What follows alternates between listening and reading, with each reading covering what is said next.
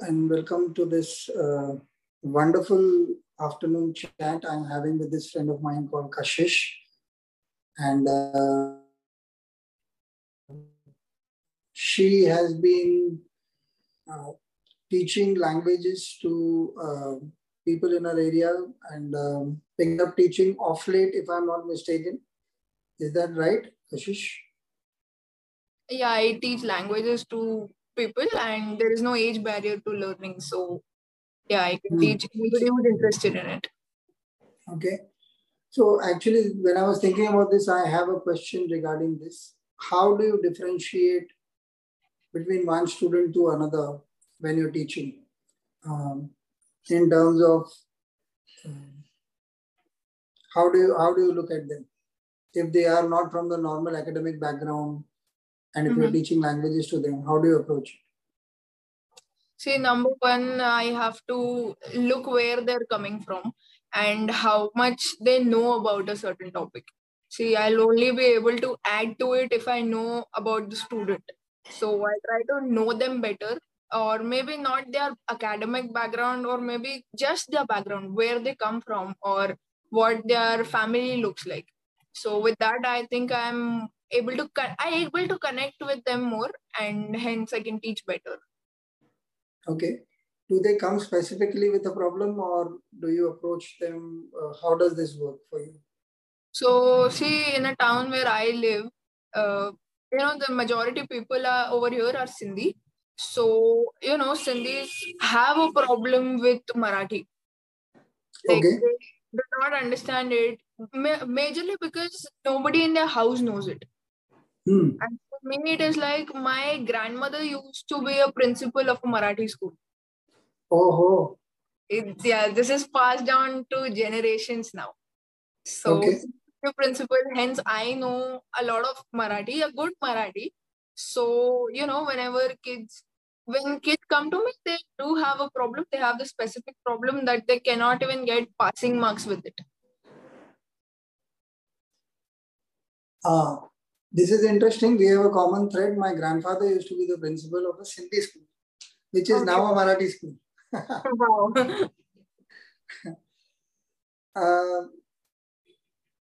I think one of the things now that we connect on this that comes to mind is this love of books and language and words, what they mean. Do you think language is a barrier or language is a good communication thread? See, communication can happen without language also. Yeah. There is non-verbal communication also. But you see, with language, we're able to connect to each other more. Language has different tools with which we can enhance it and we can express ourselves better. So yes, definitely, language has to play a major role in communication. Okay, as a writer, I'm asking you this question again, but from a different angle. Sometimes I find people use words when they don't mean them at all. And I find that, in fact, this morning I was thinking on this, that words are invested with meaning. So if I'm talking to you, I may be fumbling, but if I have my heart in the right place, I'm trying to say something, there are chances that I'll land up communicating with you. Yes. And on the other hand, sometimes I may be flamboyant with language, I may use big words, but I may not mean a thing. And somehow you sense it, that this guy is not trying to communicate anything, he's just talking in the air. So do you think words need to be seen more carefully? What is your take on that? See, whenever you speak, you have to speak with your whole mind. There is a difference between speaking your mind and spitting out random words. You have to, whenever you speak, you have to make complete sense out of it. And sometimes, even you have to be very careful with grammar. See, when grammar is not correct, one sentence can mean another. In Marathi, we say arthacha anartha hotoy. It means something and then it happens something else. The other person might not see it the same way as you do. And if it is the big words, I don't really think they're important. As long as I can explain something to you in simple and layman's terms, then I really don't need big words and fancy languages. Okay. Have you ever encountered people who love big words but are not really interested in getting to the meaning of it? I'm saying because as a writer, I come across a lot of people who have writing styles which are actually meaning nothing, but they use words like in the song Anthony Gonzalez. You see, with social media nowadays, with a lot of information that people are seeing, people see new words. And since they're seeing new words, they want to use them without knowing the true meaning of the words. And since, I am also a teenager who uses a lot of social media, when I see those people in real life, then I actually know, okay, yeah, this person is like that and they did not mean that. Okay, this wasn't in my mind, but yeah, this is a good. I have a teenage daughter who educates me on this means this and this means this, and is surprised when I know something. So she's like, okay, you're cool now. So, okay, another thing that I want to know is, according to you, what are the barriers to learning? This could be about language or any other subject, but as a teacher, what do you think are the major barriers to learning? In today's date and time, the major barrier to learning is a child's interest. And second thing could be the parents' interest. What happens is, see, if I give a child homework and the child is not doing their homework, for once I'll give him punishment, second time I'll give him punishment. But the third time I try contacting the parent. See, if I am teaching something over here and I am giving you homework, you should do it. But parents also make up excuses, or they, try to cover their child or they cite their child. And when parents do that, then even kids are like, okay, yeah, if my parent is only not interested in educating me, why should I study? Or sometimes I came across this case where I had given homework, but the homework was done by the parent. Just to, just so that their child gets away with the punishment. They did not want their child to be punished. So they did the homework for their child. And that is very wrong. Okay. One of the things that I see in big cities is this pressure on kids as far as learning something is concerned. So in a way, they are more concerned about getting the right marks, like this last parent that you mentioned, that punishment or not doesn't matter, the lesson or not doesn't matter. We need to get to the point where this kid passes and gets his whatever school education, college education, and gets out ticking the right boxes. Exactly. As a teacher, what do you have to say about this trend? And also as a student. My heart. Right, I am a student also, but this breaks my heart since people are not interested in actual knowledge. They are not interested in how something happens and why something happens. They are just interested in, दीदी ये question exam में आएगा कि नहीं आएगा. अगर ये question exam में आएगा तो ही पढ़ेंगे, नहीं आएगा तो नहीं पढ़ेंगे. So, and as a student, have you ever felt the pressure of conforming to a certain result or a certain standard of education, irrespective of whether you understood? I always strive to do my best. Like, I am not a student who scores 90-95%, but I am a student who gets good marks between 80 to 90, 80, 85, 86. I am that student and I try to keep up that score. Okay, my question is, why are you talking about marks if it is about learning? It is learning, but you see, the way people perceive you is, people perceive student is through their marks. If you score good, then you're a good student. If you score bad, then you're a bad student. Simple.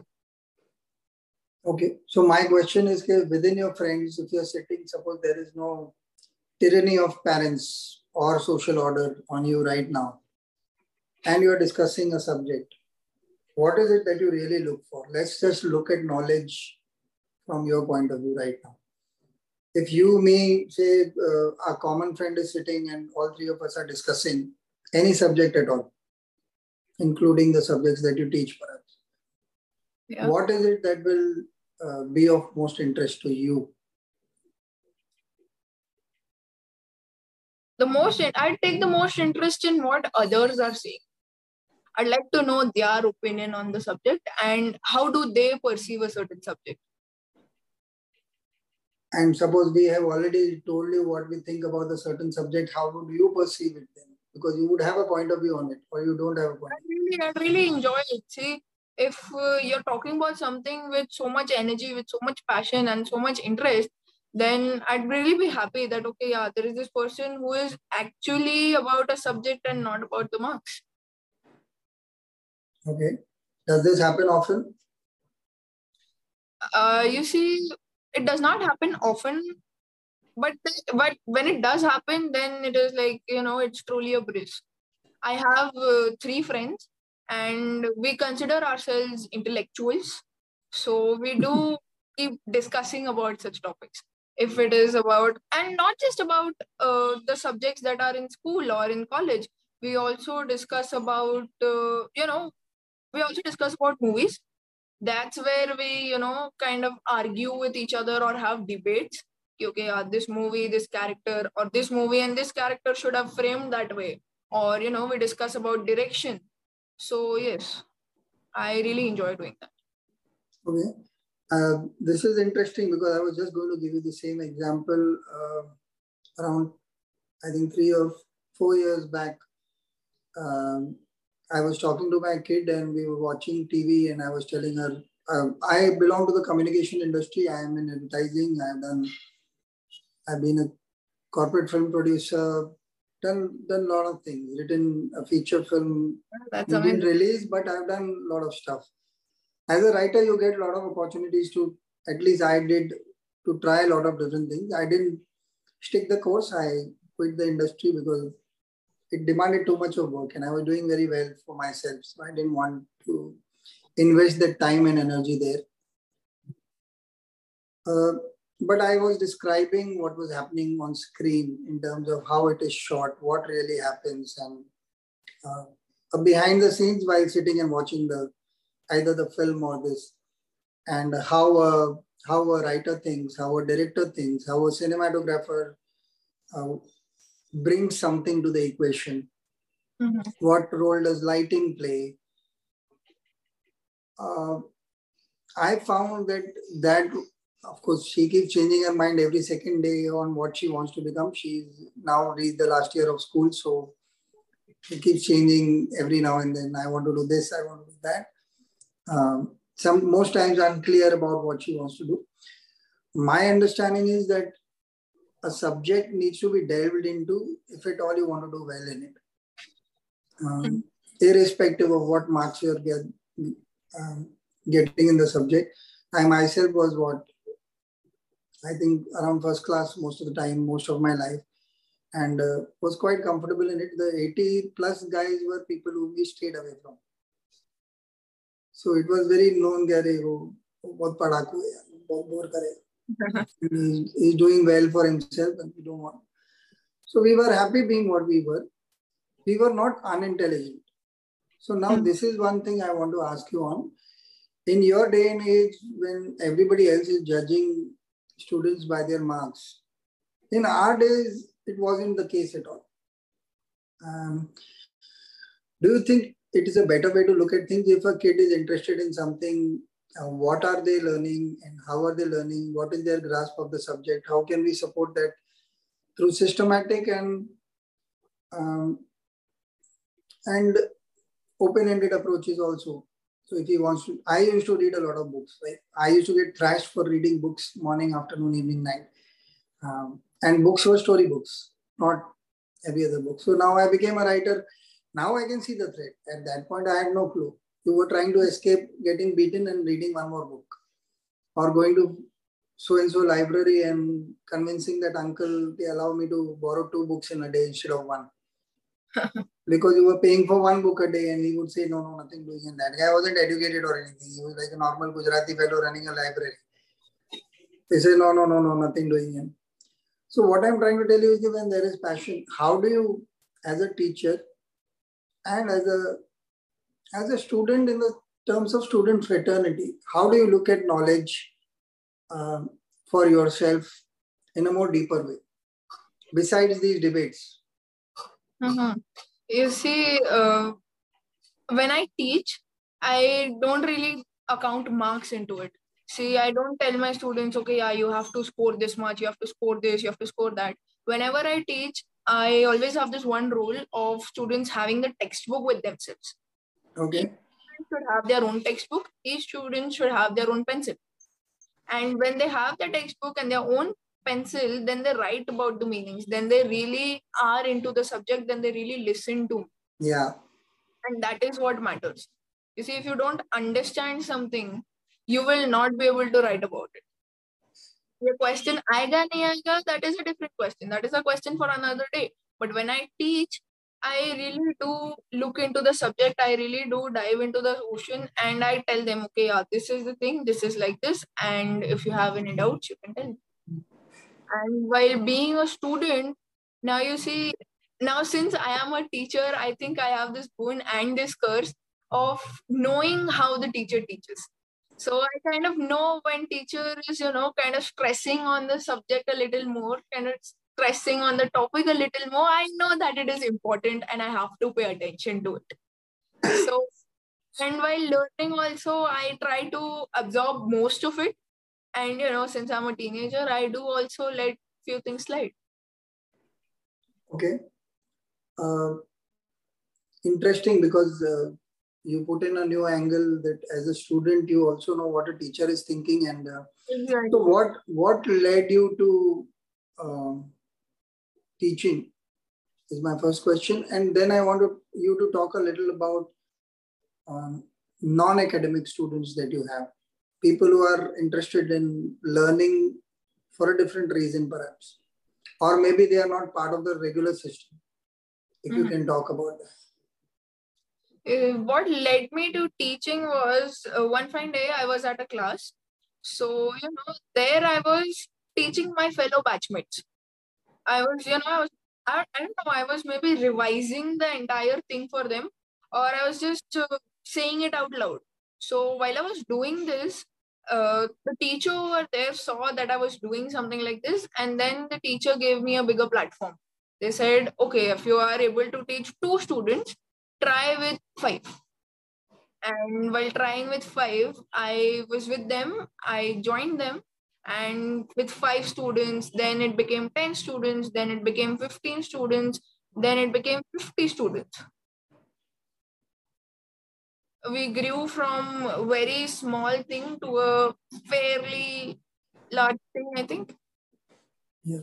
And what about your non-academic students? What is the difference when you are teaching somebody who's wanting to learn Marathi for learning Marathi, or at least becoming a little better at communication in Marathi? Do you have students like those who are? It is sad, but I don't. But you said that you teach people across all ages. See, that I have started just now, and people like them have shown less interest in this. So right now, I don't have anybody who wants to learn Marathi for the sake of it.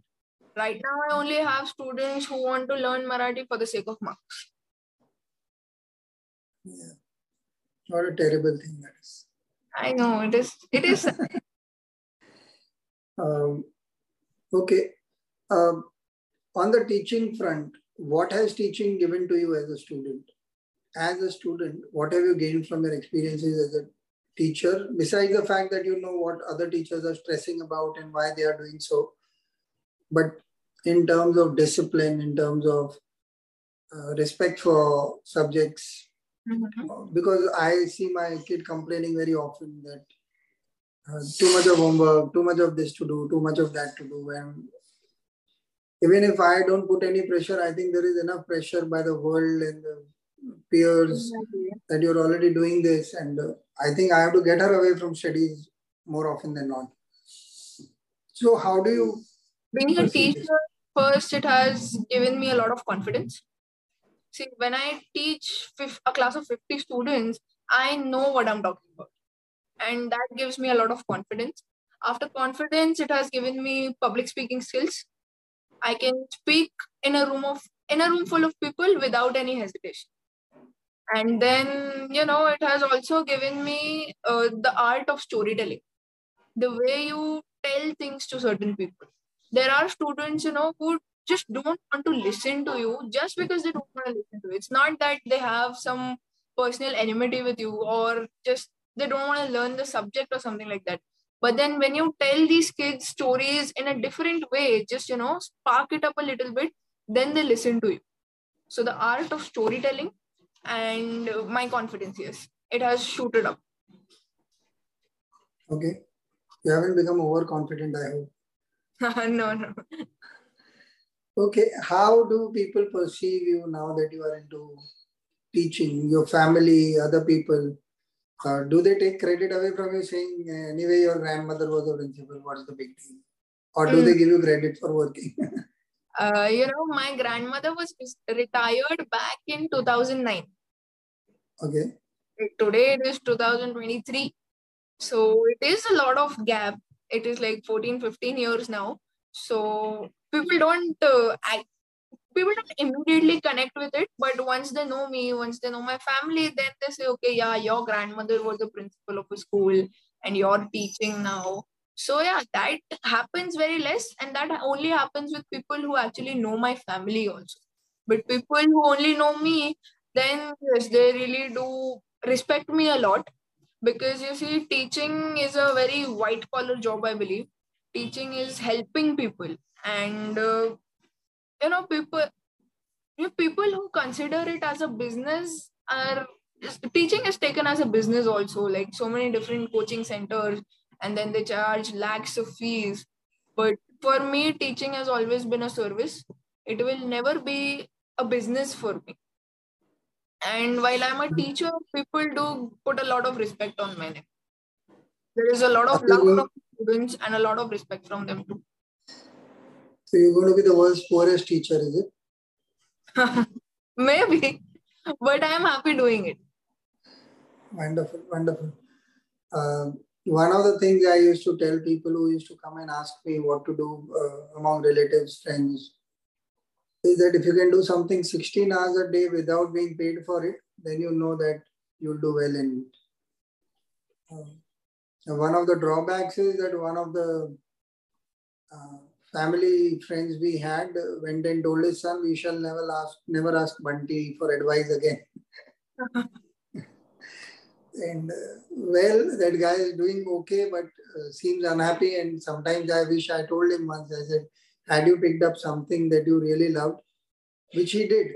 Like when I asked him, what can you do 16 hours a day? He had an answer. So after that, why do you need to go and ask somebody else what to do? You already have been blessed with the ability to look at a subject from a different point of view. What are the problems you face as a teacher most? And what would your advice be? Now I'm asking this question from a values perspective.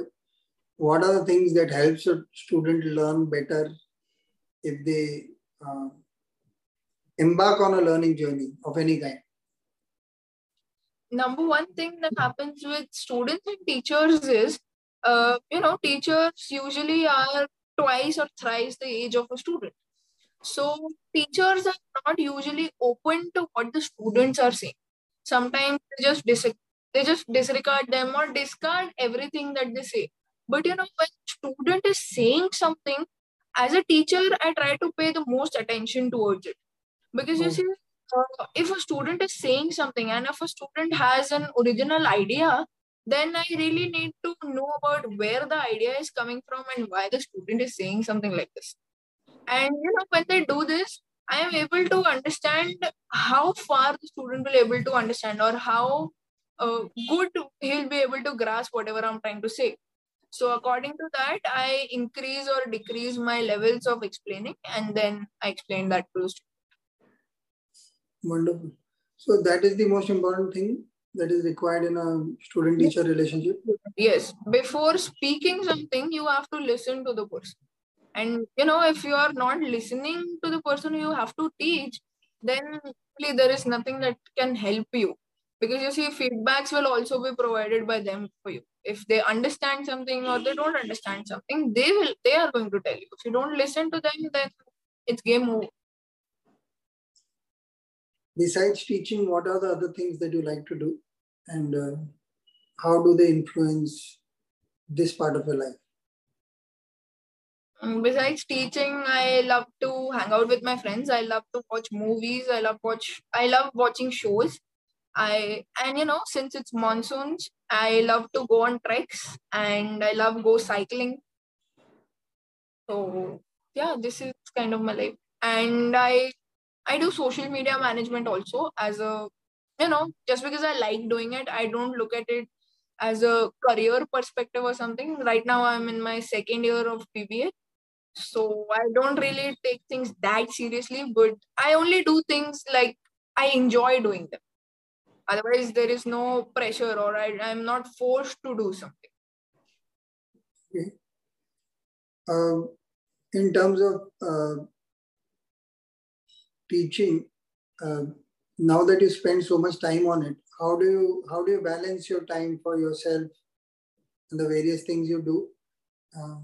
Is there a discipline that you follow which helps you in your student life as well? Or how does it work? Well, yes. See, April and May are the months where I am the most free, you would say. But from June to March, I follow a schedule and classes only happen at a specific time. And I have to be there at that fixed time. Otherwise, it is not going to work out. And even if I have college, I have to go to college. If I have to study for something for my own, then yes, I study with a schedule.